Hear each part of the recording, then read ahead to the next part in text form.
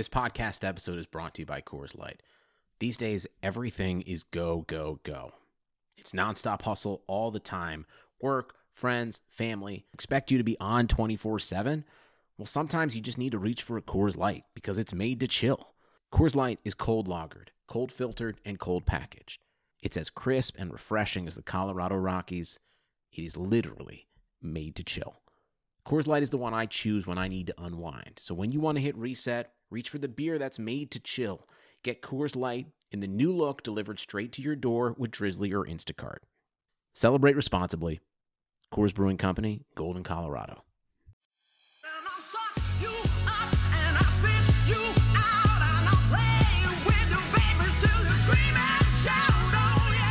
Welcome to Burn It All Down, the feminist sports podcast you need.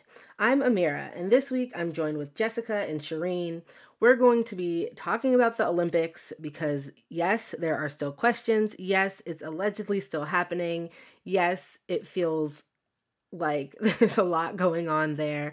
We'll unpack it a bit and get into where we're at in terms of the Olympic Games. I can't establish in my mind what is fair here. And I think there's no answer is the unsatisfying thing.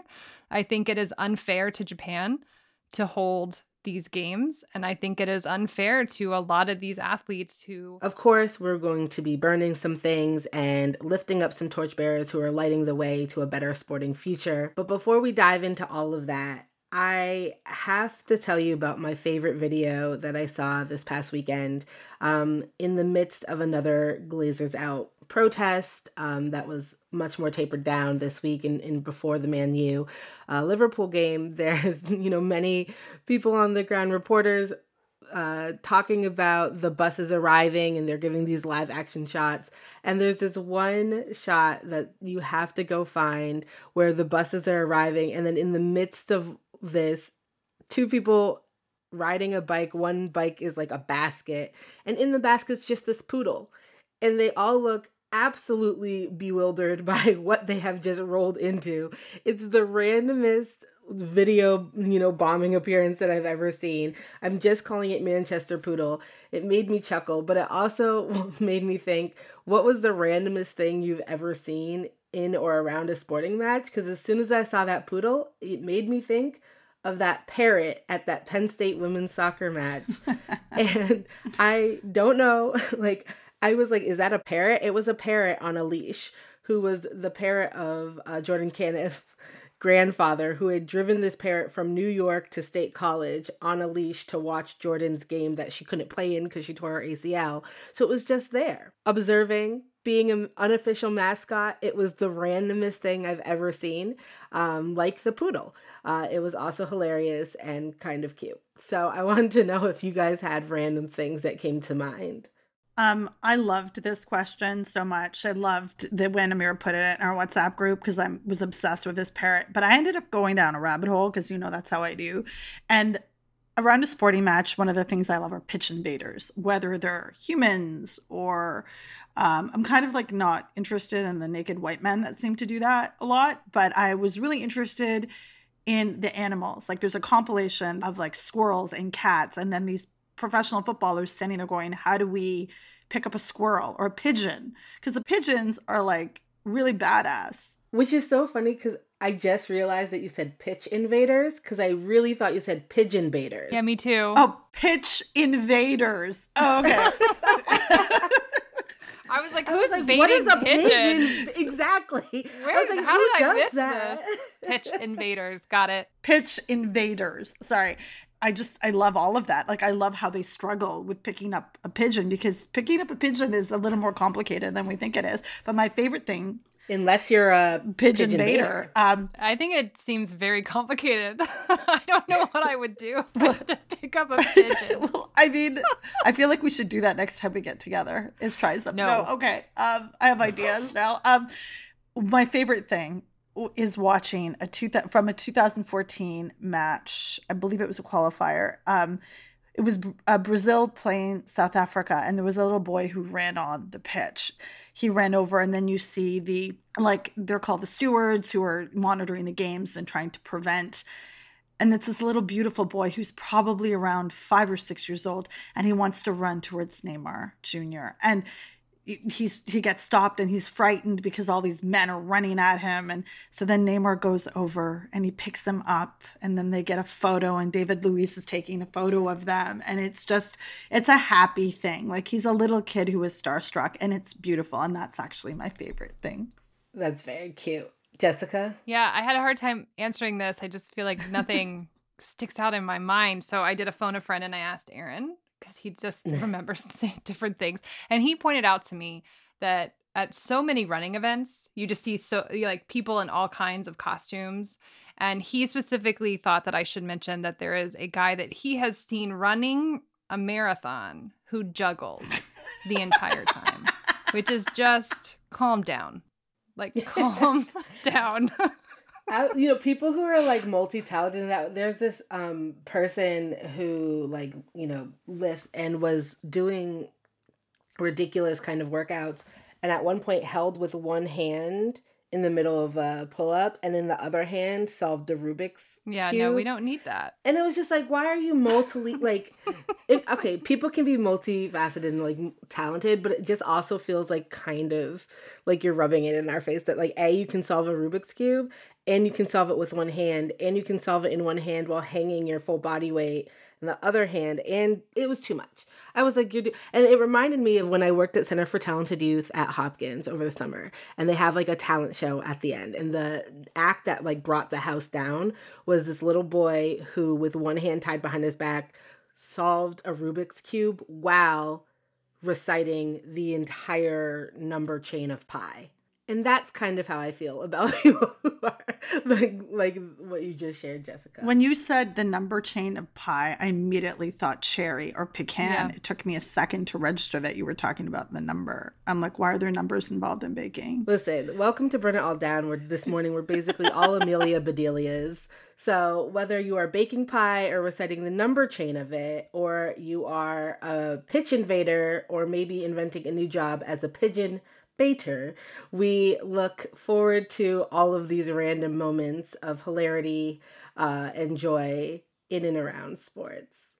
So as of today, when we're recording this, the middle of May 16th, the Olympics are still on, despite it feeling like maybe that shouldn't be a thing, and many questions and very few answers, quite honestly. So in order to try to sift through what's happening with the Olympics, we are going to dive right in. And I'll tell you from the top that there are a lot more questions than there are answers, both in general, but also in this segment. Every other day, there's a news item about the Olympics, and it seems to be jumbled up in the kind of mayhem of the lead up. And here we are. And I think the place to start is where we have to start. The reason why we're having the 2020 Olympics in 2021 is because of COVID, because of the global pandemic. And that is not over. And that is still one of the biggest concerns leading into the Olympic Games. So the IOC announced that they were going to be offering vaccinations to all participants in the Tokyo Games recently. And this is one way that the IOC thinks that they can keep the Olympics safe and make them go still. Jess, what was your reaction to that announcement? Yeah, I think it's a complicated reaction. As you were saying, like, I feel like I have more questions than I do answers on this. So the way that it'll work is that the IOC will provide the vaccine to athletes in their countries ahead of time. Obviously, they need to take them before they get to Tokyo in order to be vaccinated. And so it'll be administered domestically by whatever program within that country. There won't be a requirement, though, that athletes, coaches, officials, or others be vaccinated before coming to Japan. So I just feel like I don't know how to feel about it. If you're going to force these games on a public that's in crisis, as Japan is right now, around COVID, it does seem right to send in as many vaccinated people as you possibly can to lessen the burden. At the same time, it feels weird because we're talking about a country. Japan has maybe 1% of their country vaccinated at this point. I saw a stat that maybe it's up as high as 3%, but it's like that's so low. It's the difference between those two numbers is negligible.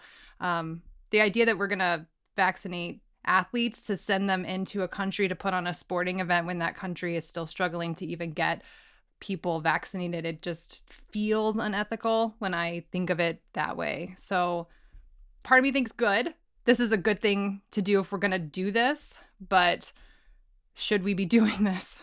Yeah, should we be doing this is like a reoccurring question. Shireen. I mean, there's also that sense of feeling injustice just listening to Jess talk about that number, like 2%, 3% is horrible. It's really, really, really stressful. But also the idea that they'll be offering vaccinations to athletes coming in as opposed to people of their own country is worrisome as well. But also you can't force people to vaccinate. If athletes have reservations or staff or team officials or whatnot, coaches, medical teams themselves have issues with that. You know, and I come from a place, particularly in Canada, where the history of medical and pharma history is excruciatingly horrific with Black and Indigenous communities and racialized communities. So there are hesitations about it. And I understand that and I get that. So you can't force people to do that. And if athletes come, they don't want to be vaccinated, what then? And, you know, Naomi Osaka actually said, was quoted, and we'll put the link in the show notes. She said on vaccinating people, quote, "I feel like whatever makes everyone more comfortable and more safe. There's going to be a lot of people entering the country, so they definitely have to make the right decisions on that. I've gotten vaccinated. At the end of the day, you can't force anyone to be vaccinated." She did also add, "If you're going into the Olympics and whatever, make the host country happy," end quote. So there's a lot there. I mean, she herself has been vaccinated, but again, the disparity between who has access to it and the visitors coming, and what's the priority there? And then I think about like what this means if they're giving the vaccines over to different domestic programs. Like there's going to be inequity in like which countries are going to have the infrastructure to get their people vaccinated. Like it's just, there's so much there that it seems good on the surface, but then as soon as you scratch, like, where are we? Certainly. And I mean, this is like part of the context, right, that's happening right now, is that we also are seeing extreme inequity in vaccination distribution. You know, here in the United States, I know a lot of people were kind of shocked and pleased to see the U.S., the administration has indicated that they support waiving patents on COVID vaccinations, which is pissing off the U.S. pharmaceutical regime, of course, but that would allow that IP to be shared in places where they're having less ability to even get them. And so I think when you're talking about the Olympics, you're talking about a global competition.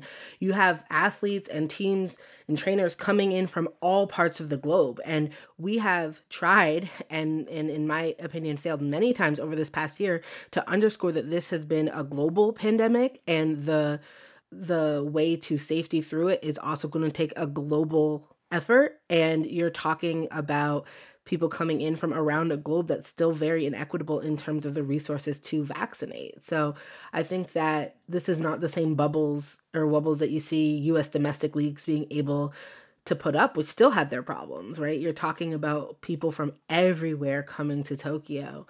And then if we focus, right, zoom in on just even where they're being held in Japan, there's vaccinating issues there, right, Jess?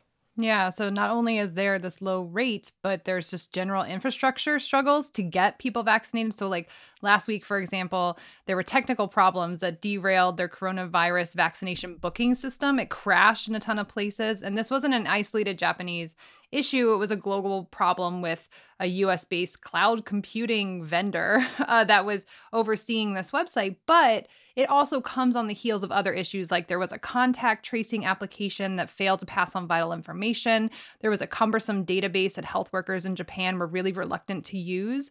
And so it does kind of leave you like, this is the government that people in Japan are supposed to trust to put on a quote unquote safe Olympics. Like you can see why people in Japan are not feeling this and are very worried about like what this will mean for their communities if the Olympics actually show up. Can they trust that the government is actually doing its part to make sure that it's as safe as possible? Those are legitimate questions at this point. Yeah, and some of the loudest voices that are objecting to this come from the medical professionals in Japan. One of the things that struck me as really upsetting in all this is that, we keep forgetting that this plague, as I call it, continues, and the frontliners are still doing their work. Like, they've been the most impacted. And the IOC reached out to ask 500 nurses to volunteer for this summer games. And just saying that aloud makes me want to vomit. Like, in the middle of all this, you're dealing with stressed out community in your country. And then the IOC walks in here with their bazillions and are like, volunteer. And so, the total number of COVID deaths, according to this Guardian article that we'll actually also put in the show notes, is past 10,000, and the highest in the region. And this article is from May the 3rd, so it's fairly recent. But the 10,000 medical workers, according to Olympic officials, will be required for the games. 10,000 in a country that can't handle this at the moment, infrastructure-wise, and mentally and emotionally and psychologically and physically cannot handle it. So it sent out a wave of rage on social media where the nurses were unequivocally, no, this is not happening. And according to Mikito Ikeda, who's a nurse in Nago, she said, quote, "Beyond feeling anger, I was stunned at the insensitivity of the request." And that for me sums up everything. How absolutely detached the IOC and organizing people are from folks on the ground, which is also worrisome, reckless, and dangerous. And I wonder what this means for athletes who are going to show up to compete. Like, we can talk about them getting COVID and then stressing the system that way, but also just athletes get hurt all the time when they're competing at the highest possible level. They're pushing themselves beyond what they probably should in order to win medals. And so what does this mean for athlete health? I mean, that seems like such a small issue when we're looking at COVID in general, but you can see how this will ripple out that way. Yeah, and the ripple effects are many and varied in, switching a little bit from the medical concern of it. The other thing that we see happening is, when we're talking about the Olympics, we're talking about a huge kind of logistical thing that involves many different sites and locales on the ground. And one of the things that the IOC relies on is many, many host cities and towns that even before the opening ceremonies start, host athletes for things like training camps, exchanges, to get them into the country and kind of on the ground settled before the Parade of Nations and the games kick off.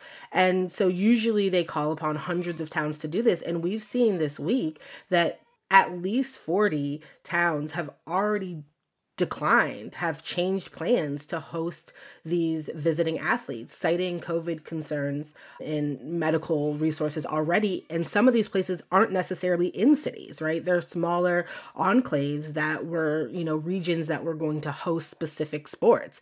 And so, yes, it's going to be a logistical headache, but that is also something that, when we're thinking about the concerns here, we have to take into account, like Jess said, all the ripples, but the full picture. And so we know, for instance, the place where the U.S. track and field team is supposed to have training camp is one area that has been very hard hit by this fourth wave in Japan. And so when you hear these things, you're like, how is this, right? How? The other thing that I read this week in prepping for this segment was Japan has closed borders to 152 countries. What? But you're going to have the Olympics? What?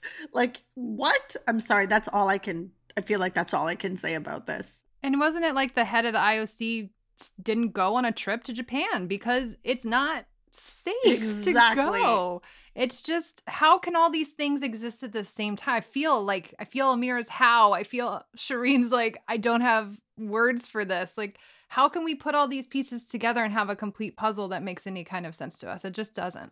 And as the questions mount, top athletes from Japan are starting to speak out and raise concern. Our beloved Naomi Osaka, for instance, was like, listen, there's so much important stuff going on, especially the past year, but, it's putting people at risk and it's making people uncomfortable, then there definitely should be a discussion. And she noted that's where she thinks things are at. Fellow Japanese tennis player, Japan's top ranked player, Kei Nishikori, also echoed these concerns a few days later. And he talked about, look, it's not 100 people are coming to these tournaments. He noted that it was 10,000 people in a village playing a tournament. And He was like, what's happening in Japan right now, it's not doing good. And he raised a lot of concerns about like what it would take to make a good bubble and what the risks were. And it's a major step that athletes are starting to speak out. And it's not surprising that Japanese athletes are kind of leading the way on that. But we've also seen other tennis players join with them in talking about some of the barriers to participation. Shireen, what is Serena saying? One of the things that I thought was really interesting was that Serena was interviewed about this for the Washington Post, and she said that she wouldn't actually consider going if she can't take Olympia, which we know she travels with her family to almost every, event, which is amazing, and amazing for several reasons. One, that she has the resources to be able to do this. Two, that she's setting a precedent for this kind of thing in professional women's sports. I love all of this. However, the lack of options will, affect participation. And very often in places like the Olympics, you have family go and support their athletes. And for some families, not having childcare will result in not going, and what this looks like. And these are all pieces that haven't been figured out yet, because the people making the decisions at the table are clearly not mothers. They're clearly not people that are caregivers. They're men with power who make these decisions. And I think this is something that Serena said in this article for the Washington Post as well, that she would focus on other events like major Grand Slams instead, because that's really the crux of, she's won medals at the Olympics undoubtedly, and that's important. However, Grand Slam is more important. So unlike other athletes where Olympics is probably the pinnacle of competition, Grand Slams are still important, and she still has those options, which she will look to and hopefully be able to participate in, as opposed to the Olympics. But it makes me think about the other athletes who don't have those resources. Roger Federer has also joined the chorus of tennis players raising concern, noting that while he would love to obviously play in the Olympics and win a medal for Switzerland, he would understand if the Olympics had to be canceled. And he noted that ultimately what athletes need right now is a decision, and that they can't live in this uncertainty. And I think that is really valid. Many athletes are like, listen, I'm just putting my head down in training. I can't afford to stop training in case they go on, but like I also have these concerns. And I think many athletes are absolutely most sick of the uncertainty around it. And I think that the point Shireen just made is absolutely one of the kind of critical things. I don't think it's a surprise that some of these early voices are coming from tennis players who are on a circuit in which there's many big events, and the Olympics is like cool bonus, and many of them will be there, but it's not their biggest tournament, but B, it's not actually where they're going to make the most money. And so one of the things that I think about when we're talking about athletes in more kind of precarious positions, and why they're like, no, we can't afford to stop training, because this is it. They train for 4 years for the Olympics. They've already had to figure out how to sustain that training over a year in a time when everything got pushed back. But the Olympics is where they get their most sponsors, their endorsements. It sets them up financially. And so I think for athletes in sports that are truly Olympic sports, where this event is the pinnacle of their career and their economic, this is it. It is definitely much more kind of complicated, and the uncertainty is still an issue. But the pro and con list looks a little bit different. Yeah, I definitely think tennis players have a very different relationship to the Olympics than most athletes that compete in the Olympics, because they're constantly doing international competitions all year long. So it's not that it's not important. Roger Federer cried when he won his medal with Stan Wawrinka in the doubles. It's not like this is not important to them. But yeah, I think I agree with you, Amir, that there's just a different relationship that they have to these games. So it is interesting that they are the voices we're hearing a lot from at this point. Right. And I think it's like your thoughts about like what should happen with the Olympics also really depends on who you center, right? Is when we're talking about hospital it's being overrun and we're talking about people on the ground, it's hard to hear any of that and not automatically say like, absolutely, like this is not worth it. You know what I mean? When you think about tennis players, it's easy to say like, oh yeah, it will be sad, but we'll see you at Australian Open, et cetera, et cetera. But then like sometimes when I center, I think about those Olympic athletes who talked about how they returned to Uber, they returned to cleaning houses for a year, waiting to get this payday. Like this was going to be the thing that put food on the plate for their family for the next foreseeable future. And when I center them, I think about like, what is at stake for them with cancellation. I'm not thinking about the pockets of the IOC execs that will, their pockets will be lighter, who gives a damn. But like actually for folks on the ground or marginalized athletes who use the Olympics to get into a place that's safer, right? To literally leave their countries and go to other places. It's hard. It's hard. But there are people who have, in addition to athletic voices and people on the ground, of course, we have, and we've talked about anti-Olympic activists constantly. And of course, much of their concern is being proven by how these games are being held. Our good friend Jules Boykoff, for instance, just wrote a piece for The Times calling for the Olympics to be canceled. Medical officials in Japan and across the world are clamoring for the Olympics to be canceled. Olympic athletes are amazing to behold, no question, but the Olympics are a wholly optional sporting spectacle, not some essential service to humanity. Choosing to press ahead with the Tokyo Games means creating a massive, potentially dangerous petri dish. For the sake of global public health, it's time to listen to science. The Tokyo Olympic Games should be canceled. Why do I take this position? Well, first, out of concern for global public health. 3.3 million people have died of coronavirus thus far. Second, out of concern for public health in Japan, where cases are surging. They're in the midst of their fourth wave of COVID-19, and less than 2% of the population is fully vaccinated. Third, out of concern for the health of Olympic athletes, we don't yet know the full effects of coronavirus on the body, including the heart. And fourth, out of respect for the Japanese majority. Right now, around 60% of the population want the games to be canceled. The only complicating factor, really, is that canceling the Olympics means depriving athletes of a chance to shine. As listeners of Burn It All Down well know, the Olympics are an enormous pedestal for women athletes. The Tokyo Games are also slated to include trans athletes and the potential for serious athlete activism. But as a former Olympic-level athlete, I still don't think the games should go on. I can appreciate how difficult the situation is for athletes. A canceled Olympics would be devastating. Arguing for cancellation brings me absolutely no joy when I think of Olympic athletes and all they've done to achieve their 5-ring dreams. And I don't expect them to like my conclusions, let alone agree with them. But I hope that one day they'll appreciate where I'm coming from. I also might point out that the International Olympic Committee foreclosed the option to postpone the games further, making cancellation the clear option. I can promise Olympic athletes this: I will continue to fight for athlete rights. I will continue to fight for athletes to get a bigger slice of the Olympic money pie. And should the games ultimately be canceled, I will fight for Olympic organizations around the world to increase funding for mental health support and counseling.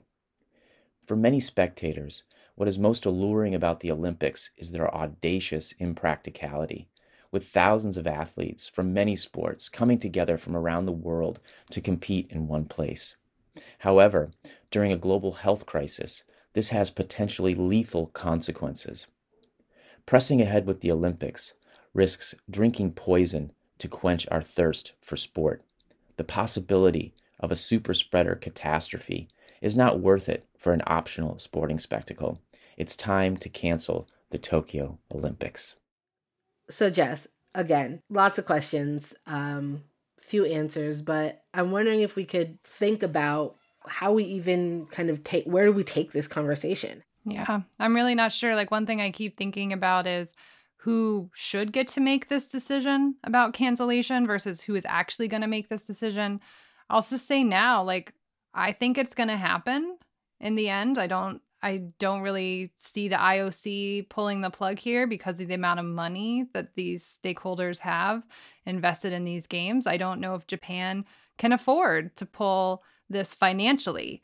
But what does that mean? Can they afford it as far as like what the impact on their infrastructure is going to be on the health and lives of the people who live there. And I think about these towns that Amira talked about, the 40 that have pulled out and said, you can't come here. Like, we can't handle this. And that there was a part of me that felt a little relief in reading that they do have some ability to wield a little power in this decision making. But it's one of those moments where you see power and you see capitalism and you just think it's going to roll right over the people of Japan. At the same time, it's that very, as Amira said very well, what does this mean for the individual athletes who, up to this point in time, like, I can't establish in my mind what is fair here. And I think there's no answer is the unsatisfying thing. I think it is unfair to Japan to hold these games. And I think it is unfair to a lot of these athletes who, maybe the system of the Olympics is not good. Maybe it is bad and exploitative and the ways that it is set up so that these people are dependent on these games happening every 4 years in order to feed their families. Maybe that is a bad system that we should be rethinking, but it is the system that exists right now, and it will harm people, if individuals that we care about, the athletes we care about, if these games don't happen. And I just think there's no answer to that tension at this point. And I don't know. I keep wondering, I'll watch the Olympics if they happen. I'm going to feel real bad about it. And I'm just preparing for that. I always grapple with this, and this is something we talked about on the show for 4 years, for 4 years, like sort of struggling with despising the mega events that gentrify, militarize, that are so toxic in so many ways, as Jules said, but also the amplification of women's sports in that we don't see, that this is an opportunity for exposure in para games as well. And this is something that I struggle with, like particularly, when do we get to watch Iranian women archers or skeet shooters? Like, when does that happen? This happens at the Olympics, that we get to see, we get the photography, we get the video, this is like that was just one example. But my point is that I feel it. And I've learned this year in grad school, and I say this, it's complicated. And that's what all the smart people say. It's complicated, because it truly is. There is no one answer.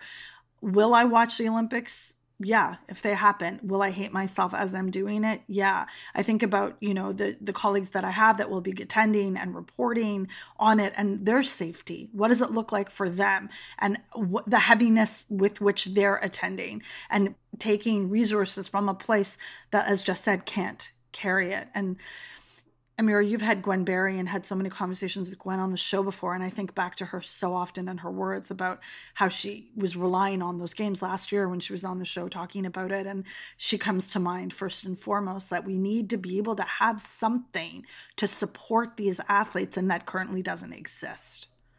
Yeah, it reveals just how janky these systems are. And yet there are systems. And I think that yes, it's complicated, but also we can't afford to throw up our hands at complication, because harm continues in that kind of confusion. And so for me, I think a lot of this, as much as I hate philosophy, a lot of these are those type of ethical questions that don't ever feel resolved, because there is no kind of perfect thing that makes everybody safe and happy and have what they need.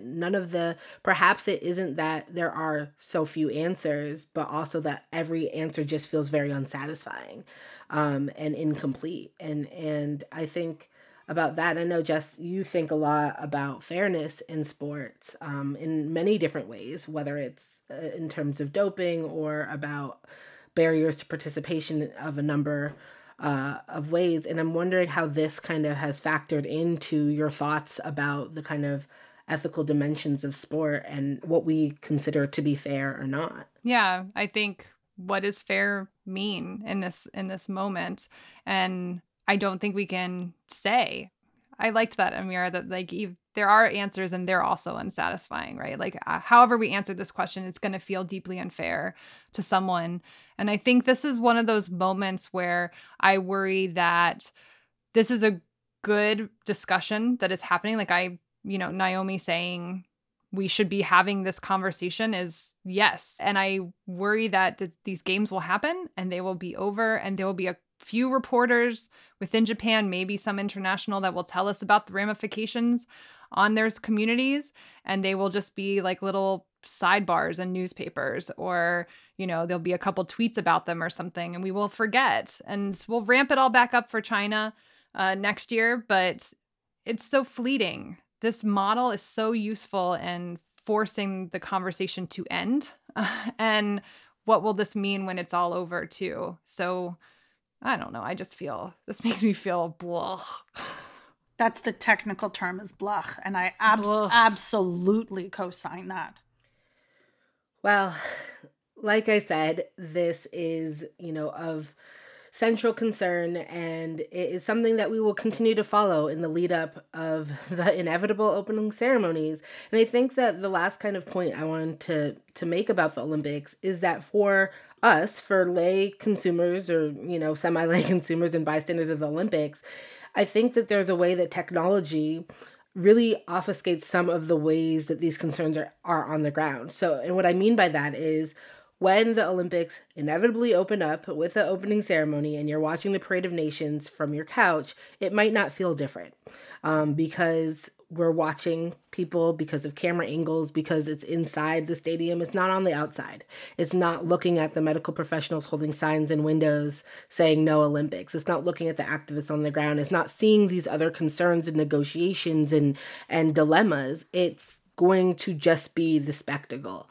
And I think that because of that, it becomes harder to hold and reckon with all parts of this conversation. So our attempt here at Burn It All Down is to continue to have this conversation as the Olympics roll on. And while we spent most of this segment talking about COVID and its impacts and this dilemma, it's the Olympics. So, there's a whole heap of other bullshit that we want to talk about leading up to the games.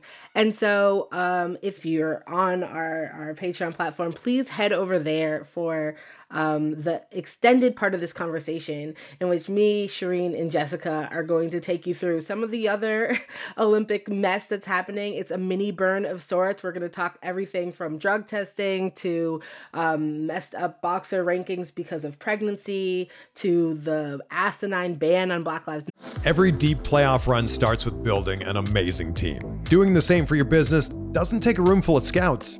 You just need Indeed. Don't spend hours on multiple job sites looking for candidates with the right skills when you can do it all with Indeed.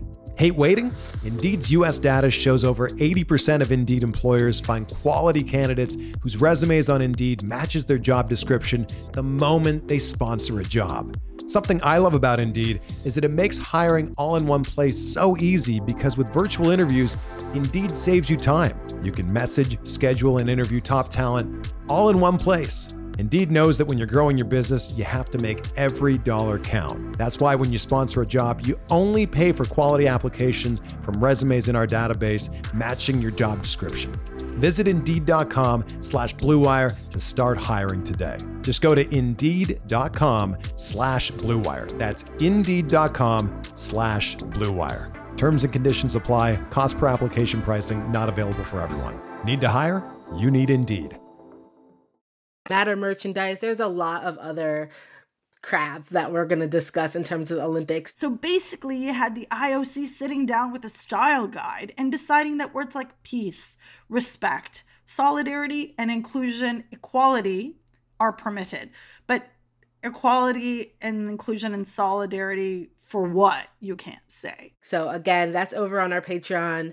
Check out the rest of the conversation there and stay tuned for that space, because I have a feeling it's not the last time we're going to do a mini burn segment on the mess that is the Olympic Games over the next few weeks.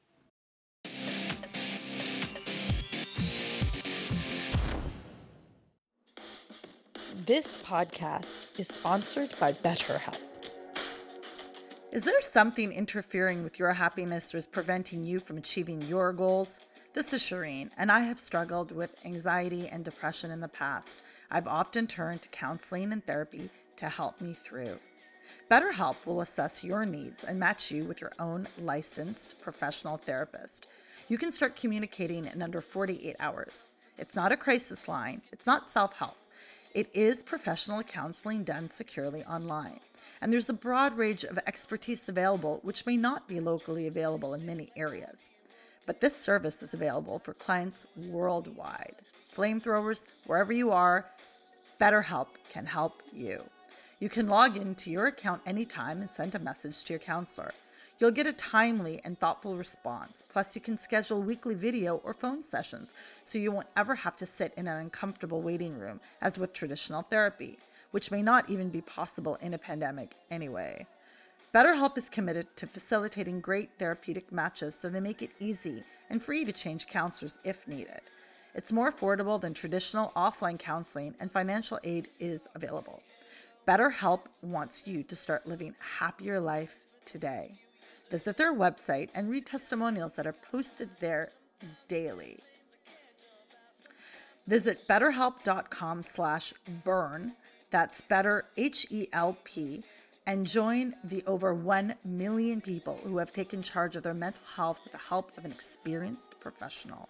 In fact, so many people have been using BetterHelp that they have started recruiting additional counselors in all 50 states. Special offer for Burn It All Down listeners. Get 10% off your first month at betterhelp.com/burn. That's betterhelp.com/BURN.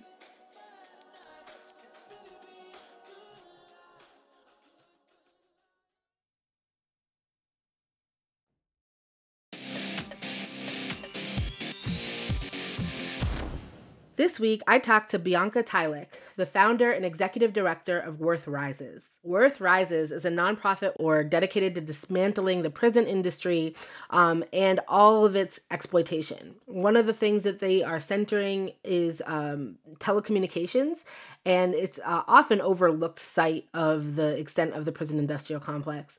So I'm going to talk to Bianca about the recent direct action protest that Worth Rises facilitated against Tom Gores, the Detroit Pistons owner, who also has investments in a private telecommunications system that is very harmful and has been impacting many families across the nation and their ability to communicate with their loved ones behind bars. The prison telecom industry is a $1.4 billion industry entirely around communication of people inside with their loved ones outside.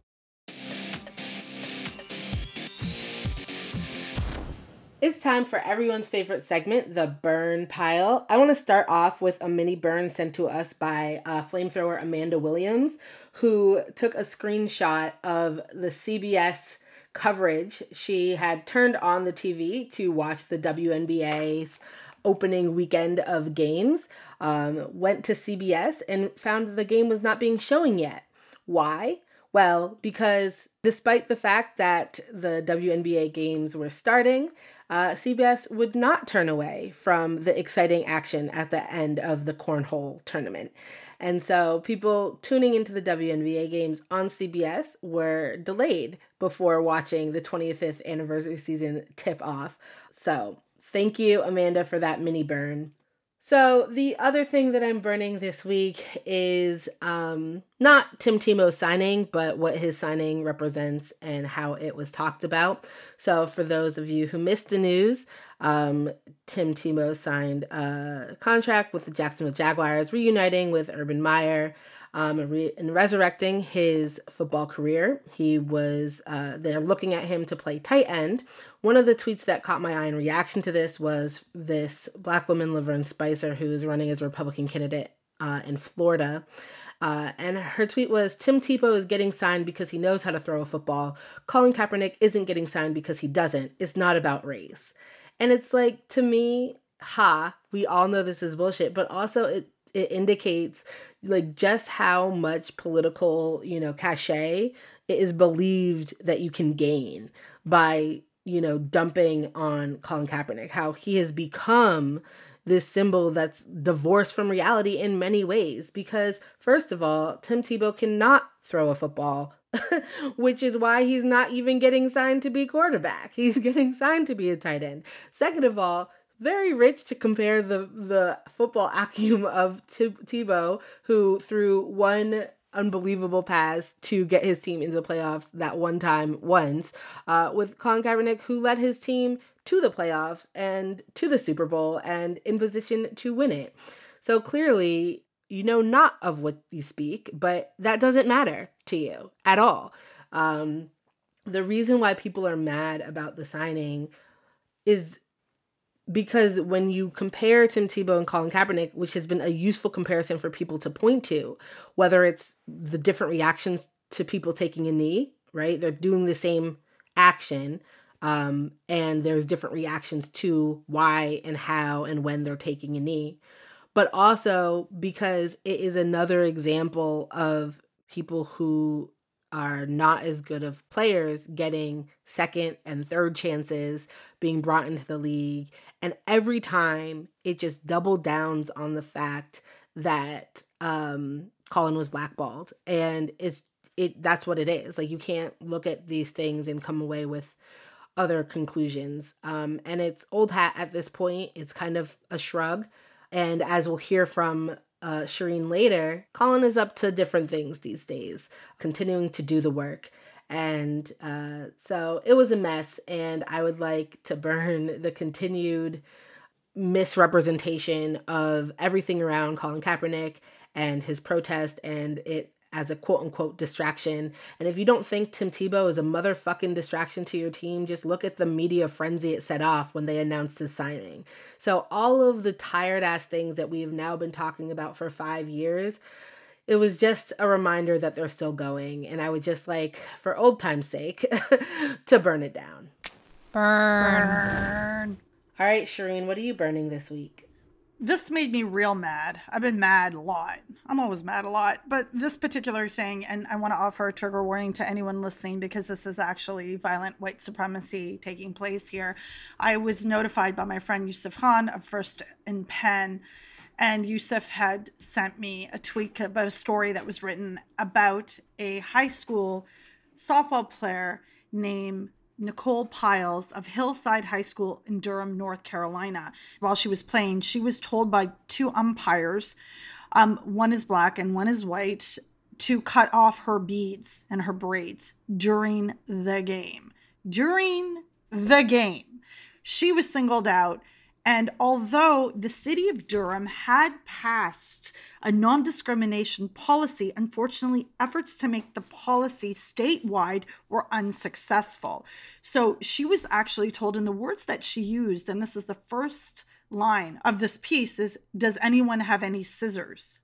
Which is incredibly jarring. And the first thing that I thought about when I heard this is about the wrestler Andrew Johnson. I wrote about him in 2018, who had his dreads sawed off so he could compete, and how the narrative around that was, oh, he's a great team player. No, you know what this is? This is him being a victim of white supremacy in sport. That's actually what this is. And this was the same thing. I want to hold space for Nicole for being incredibly courageous and brave to talk about this, because she's in high school. And having to deal with this is so upsetting. And we've covered this before, whether it was being kicked off the court for volleyball for young volleyball players who wear hijab or whatever. This is about race. This is about identity. And this is unacceptable. So as an actionable step, I would recommend everybody to contact the NFSHA, the state organization, and write them in North Carolina to let them know that these policies are actually created by state organizations and associations. So it matters if you email them. Even if you're not from North Carolina, please contact them and let them know. And there will be this story in the show links. You can cite it. And this is unacceptable. I want to take all of this and I just want to torch it. Burn. Jess, bring us home. So just a note, I'm about to talk about sexual harassment and abuse. Earlier this month, Northwestern University announced they were hiring Mike Polisky, the school's deputy athletic director, as athletic director. This announcement was met with over a week of protests because Polisky is named in a sexual harassment lawsuit filed in January by a former Northwestern cheerleader, Hayden Richardson. If this sounds familiar, it's because Shireen burned this in episode 192 back in February, the lawsuit, and what is in it. Polisky is not just part of an athletic department that is under scrutiny here. He is a defendant in the lawsuit. Richardson named him directly. You might recall that NU cheerleaders were being presented as sex objects to titillate the men that funded the majority of Northwestern's athletic programs. In the lawsuit, Richardson said she was groped and touched by older men and said the cheer team's head coach required female members to mingle with power donors for the school's financial gain. According to the Chicago Tribune, in her complaint, Richardson says Polisky dismissed her concerns and that multiple Black cheerleaders said he did not take complaints of racial discrimination seriously. So it boggles the mind that he would get the gig as the new AD. In response, there were student-led protests, and 6 female NU faculty members wrote a letter to university administrators asking for an investigation into the hiring process. 9 days after he was hired, Polisky resigned from the position, saying he didn't want to be a distraction. I kind of don't know what to say at this point. To be blunt, I'm fucking tired of this shit. We know what it looks like when athletic departments and those in charge of them do not take reports of harassment, discrimination, abuse, and assault seriously. We were reminded of it just this week, in fact. The University of Michigan released a report by a firm that looked into a doctor who worked at the school, especially within athletics, for nearly 40 years, and who was accused by so many people of sexual abuse and misconduct. The firm found at least 20 occasions when a student, athlete, or other individual spoke with someone on the university staff about this man's abuse.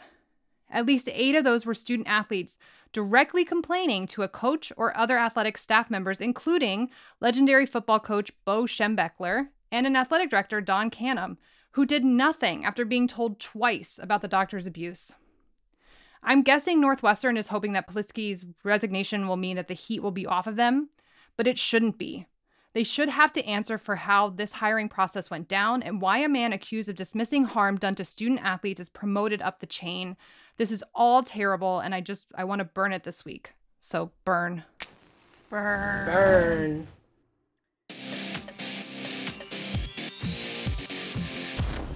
After all that burning, it's time to highlight some torchbearers of the week who are lighting the way to a better sporting future. We'll start with a memoriam. Shireen? Thanks, Samira. I wanted to hold space for the family and community of Chandra Tomar, who is an Indian markswoman. She died last month at the age of 90. She was noted around the world and picked up on social media for her incredible accurate shot. She first picked up a gun at the age of 68, and she lived in Jori, which is a village in the state of Uttar Pradesh in India.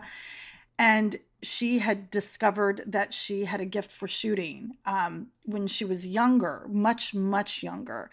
And I think it's really incredible here because this speaks to us about breaking down gender barriers, because guns are seen as, and even marksmanship is seen as a sport that's predominantly male. And for her to be an older woman in a community in a small Indian village, to be able to do this has created opportunity, and it's helping people unlearn what that can be.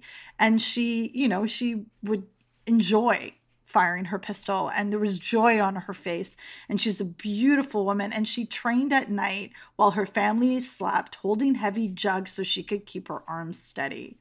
So she doesn't have access to gyms and all these things, so she was using very traditional and old-fashioned things to build her body up and to stay fit. And I just want to hold space for that and for her. And she's like a light and someone I look to, and I think of, okay, when my soccer's over, then I can start marksmanship, maybe.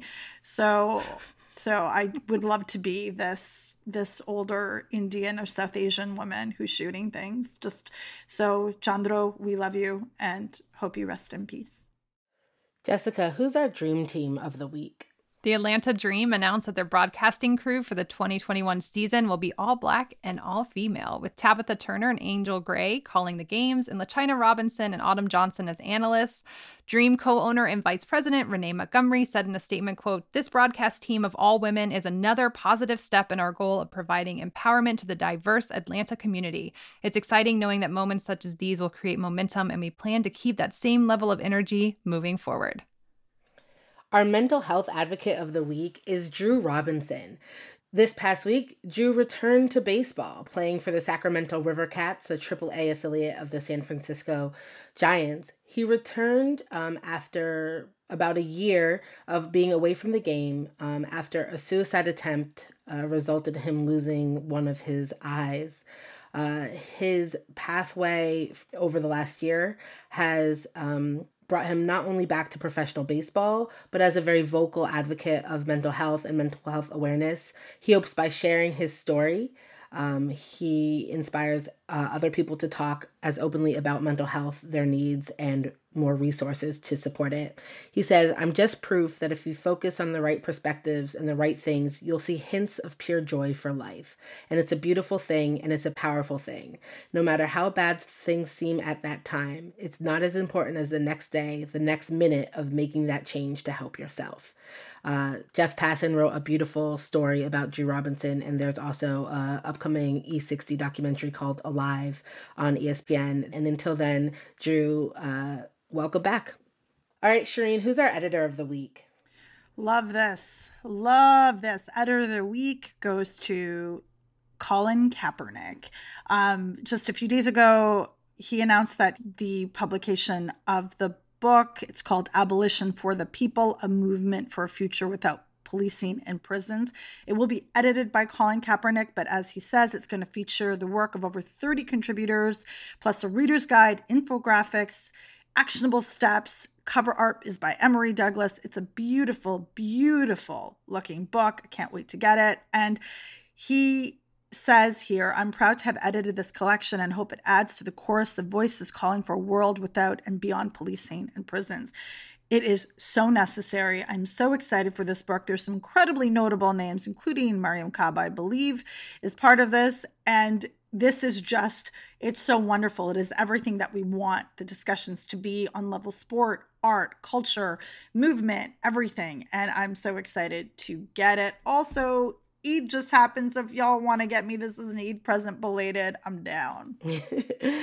Jess, who's our new coach of the week? So last week, a day before the LA Sparks played their home opener, Seimone Augustus, one of the greatest to ever play the game, announced she was retiring after 15 years in the WNBA.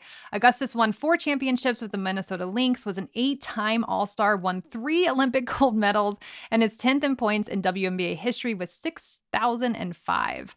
She has joined the Sparks coaching crew as an assistant, so while she's gone from the court, she's only gone as far as the sideline. We can't wait to see what Coach Augustus does. Amazing. I wanted to make sure we shout out our very special investor of the week, the one and only Sarah Toussaint, our favorite Puerto Rican Palestinian, a flamethrower, staunch advocate for women's sports, who is one of the newest members of the investment group of the North Carolina Courage. Yay. It's so dope. Congrats to you, Sarah. And I also wanted to just take a moment before I tell you who the Torchbearer of the Week is to talk about some former guests of our show who've been absolutely, holding it down this week. First and foremost, our friend Gwen Berry took hold top marks at the USA's track and field Golden Games at Mount Sac last weekend. She got out into the lead early with a gigantic toss of 73.56 somethings. I don't ever know the unit of memberships, but what I do know, it's hella far, and she kept the lead and she never looked back. So congrats, Gwen, on a great showing at the Golden Games. I also want to shout out former guest Kiki Stokes. Kiki Stokes is now coaching at South Dakota State softball team, the Jackrabbits. And they just secured their first ever Summit League championship title in program history and became automatic qualifiers to the women's softball college postseason tournament. So congrats, Kiki. We see you not only on the field, but coaching as well. And lastly, I wanted to shout out recent guest Drea Carter, who we know from calling SEC tournaments and opened this weekend alongside Monica McNutt, talking about and being commentator for the WNBA. So Drea, Kiki, and Gwen, we see you continuing to shine. And now, a drum roll, please. Sorry, I'm late with my drum roll. Okay. And now, a drum roll, please. Our Torchbearer of the Week goes to everybody who was involved in the production of 144, the documentary. Chiney Ogwumike, of course, the EP credit for that. 144 captures the last year that was in the WNBA, from the decisions to go into the bubble, the life in the bubble, the players only meeting, discussing what protests would look like. It's a fascinating, compelling documentary. Shireen, I know you wrote about 144 for The Guardian, and Jessica, I know that you were very touched by it. What was so impactful about this documentary that you want our listeners to know? One of the things for me is I interviewed both filmmakers for my piece in The Guardian, and the fact that they're both racialized women, one is Black, one is Latinx, was really important because of the nature and the way, and also the way the vulnerability of the players struck me the most. And I've watched a lot of athlete docs, but this one really hit me as I've never seen one showcase them as so vulnerable in real time. And that was like, I cried in it multiple times because of the way that it was done. I did too. Yeah. Yeah, I cried a lot. And just the rawness of it, and how much I've been thinking about that affected the filmmakers as well in their process of doing it. And that was something I talked about in the piece as well. But it was also a place that they held joy. And that was very intentional too. It was beautifully done. And I would highly recommend teaching it. I would highly recommend watching it. I would highly recommend showing it to everybody, whether or not they're into basketball.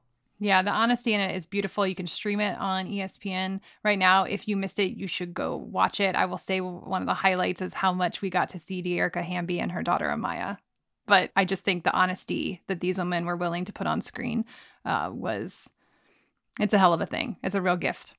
And I can attest to how much Jess enjoyed it, because I have a running text conversation in which it was mostly like, it's just me saying exactly. I'm crying. It was like, and I'm crying again. Oh, I'm crying again. So to Chiney, to the filmmakers, to the 144 players featured on this documentary film, and to everybody who supported and continues to support the W.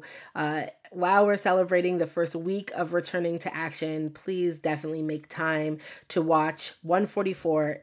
It is our torchbearer of the week. Can I just add a really quick, Layshia Clarendon, I love you so much. It was so tough because the tip-off was this week. The season was starting to get an interview for my piece. I messaged them and they replied with a beautiful statement. Layshia, you are my favorite person in the entire universe. Thank you so much for doing that for me. Again, I love you. All right, y'all. What's good in your worlds, Jessica? I don't know. It's hard at this point. I will say it was really fun to see the Dallas Wings do their opener against the Sparks, 94-71. I'm trying to be better about supporting my women's pros teams here in Texas, so the Wings and the Dash, but the Dash unfortunately lost their opener to Gotham this weekend. But man, you never know what to expect with the Wings. It was fun because Vicki Johnson is their head coach, and she played in the very first WNBA game ever against the Sparks. She was on New York at that time. So for her to come out and then be in the opener, the first day of play in the 25th season, and the team just looked good. It was fun. And then the other thing I was like, what has been good? Aaron and I started watching the very Canadian show Letterkenny, and it is the weirdest, strangest thing. It's on Hulu. I don't really even know how to describe it. I have to look up a lot of the slang. They talk very fast. There's a lot about hockey in it, but it is so funny.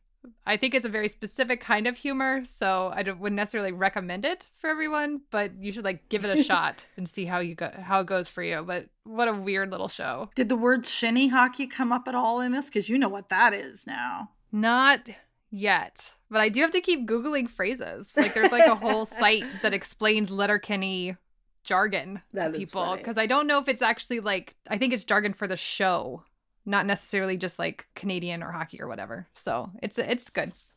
Well, my what's good is a bit more forward facing, I think, than like what's actually happening. I do want to shout out my sister-in-law, Siobhan Cunningham, who has waited a year to walk across her graduation stage and is actually getting to walk in graduation, actually right as we speak, right this moment. But yeah, a lot of my what's good is like things I'm looking forward to. I will be talking on Monday, so by the time you hear this, it will have already happened, but I'm really excited to be speaking for this program called Celebrate Field Day. And Field Day is this dramatic performance piece that's reimagining track and field, but as a space for Black, queer, and trans folks in New York who are coming together to put on this performance space to kind of upend track and field and binaries in sports by using movement styles from other places in which moving free looks different. So whether that's voguing or capoeira or, a blend of like fitness exercises and house music, dancing, line dancing. So that event will, stay tuned for that. That will be in late June, but I'll be speaking in the run up to it and joining many voices as we lead up to Field Day to talk about race and gender and binaries in sport. And I'm very excited about the work that's being done for Field Day. If you want to know more, you can go to the website celebratefieldday.com for more information and links to past and future conversations. I'm also like, now that the semester's over, I'm like in writing mode. I'm writing a bunch of stuff, but I'm also starting to get really excited about moving to Austin and, putting this in the universe, because I hope to be there in June just for a little bit, but with Jess, so we can go see all of the fun soccer that's being played. And so I'm just like, it hit me the other day, like, yeah, I'll be flying in June to do that, but I'll have a whole year where I can drag Jessica to so many different sporting events. I'm thrilled. I'm very excited about that. And my daughter got her first shot. My son got his too, so. At the same time, y'all, can I tell you about the universe? They were in observation at the exact same time. Wow. Isn't that wild? Jess was like, yeah, I'm in observation because he just got his first shot. I said, that's literally where I am right now. And I even make Samari take a picture to demonstrate that we were, in fact, waiting in observation. So that feels kind of cool. And it means that her second dose will be my birthday week. So my birthday weekend, we can I don't know we're still not doing shit, but still it feels like something happened. So that's kind of where I'm at. Shireen. I want to say Eid Mubarak to everybody. Eid was on Thursday. It's been a heavy time with so much happening with the heaviness of Palestine, and we offer solidarity to those communities out there. On that note, I managed to have some joy and hold some happiness in my own family. And it was a very low key, it was just my family, but it was wonderful. And we were able to have that space. I had community and friends and neighbors who have not met before dropping off sweets. So my house was like a bakery to a point where I was panicking because I was like, there's so much sweets. There's so many boxes of things that are being dropped off, and, you're reciprocating. And I have one particular neighbor who I love, and she's wonderful, but she sends these beautifully packaged things, and I get stressed out because I can't reciprocate. So I'm like, it's okay. It's a wonderful thing to happen. And one neighbor I hadn't even met yet brought over a box of Krispy Kreme donuts, and my kids were like, yes, it's like jackpot. I've lived here for 2 years. I haven't even met them before. So that was a beautiful thing. I think the weather has something to do with it.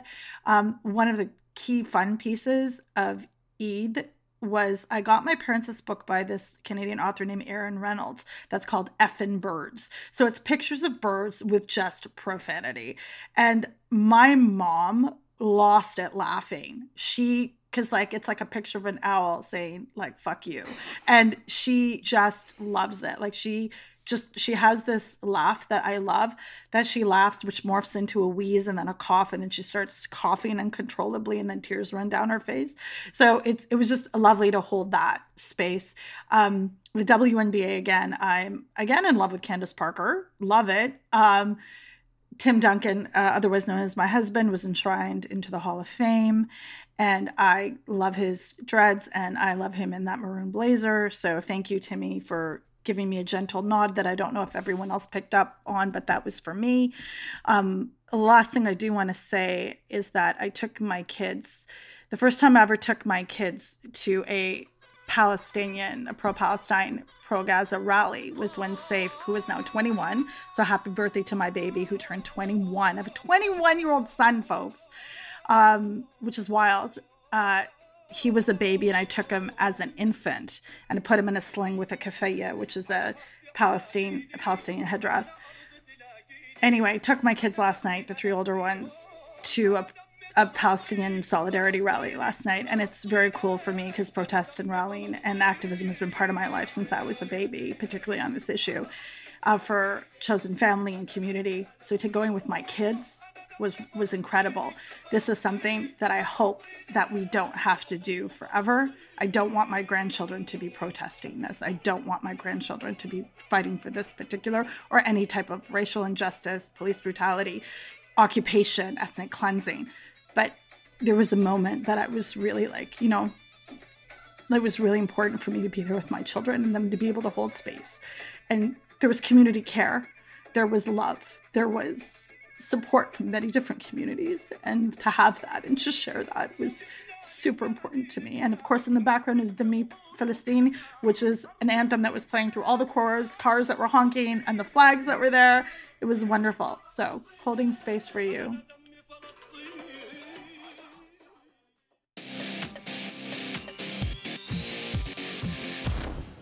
So there are lots of things on. Shireen tells me that in addition to the NHL moving into its postseason, the international hockey men's championships are also happening this week. The 2 leagues that we especially want to shout out, we have a lot of NWSL action and WNBA action on the horizon.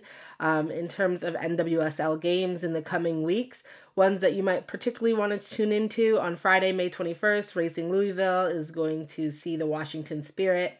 And the North Carolina Courage and the Orlando Pride and Gotham FC and the Chicago Red Stars are all seeing action on Saturday, May 22nd at 7 p.m. and 8 p.m. Eastern, respectively. And then rounding that out next weekend, on Sunday, May 23rd, the Thorns at the Reigns. If you know anything about that rivalry, it is massive. So if you're going to tune into any game, the Thorns and the Reigns at 6 p.m. Eastern on Sunday, May 23rd might be one you pencil in. Also that day, the Dash play Kansas City. As a reminder, all these NWSL games are available on Paramount Plus, and that Thorns and Reign rivalry, that will be on CBS Sports Network. Check it out. In terms of the WNBA, they will move into their second week of action this week. There are so many games for you to check out. There will be 3 games when this airs on the 18th, as well as games every night that week. And so here's another reminder that the WNBA League Pass is only $17. I highly recommend that you check it out so you can get all of these games. Particular ones that you might want to keep an eye out for: Tuesday, May 18th, 10 p.m., Aces and Storms are meeting. And on Thursday, the Storm also are in action again, playing the Lynx. Friday, we have a full slate of games, including the Sparks at the Aces at 10:30 at night for my night owls. I love these West Coast games. And Saturday, the Storm and the Wings play at 8 if you need Saturday night plans. So every day from Tuesday to Sunday next week, you have WNBA action. Check it out. That's it for this week's episode of Burn It All Down. This episode was produced by the amazing Tressa Verstig. Shelby Weldon holds us down on all of our socials. You can subscribe and listen to Burn It All Down wherever you get your podcasts. Rate it, share it from those spaces as well. We're on Facebook and Instagram at Burn It All Down Pod, and on Twitter at Burn It Down Pod. Of course, check out our website, burnitalldownpod.com, for the show, the links that we talk about, transcriptions for each episode. You also can directly link there to our Patreon. So if you want that extra special scrumptious segment that we did updated on other Olympic mess. It's living over there along with a lot of other things, including behind the scenes videos, behind the burn videos from our co-hosts. This is also a reminder to check out our new merch site over on bonfire.com. The link is in our socials as well as on our website. You'll find new apparel designs there, hats coming soon, doggy tees coming soon. And just as a reminder, partial proceeds from all merch sales this month are going to support the task force and the Asian American Sports Journalists Task Force to help diversify newsrooms and sports reporting, and also to our friends over at Athlete Ally to support the work they do as well. So from me, Amira, Jessica, and Shireen, that's all we have for you this week. We'll see you next week, Flamethrowers, and until then, burn on, not out.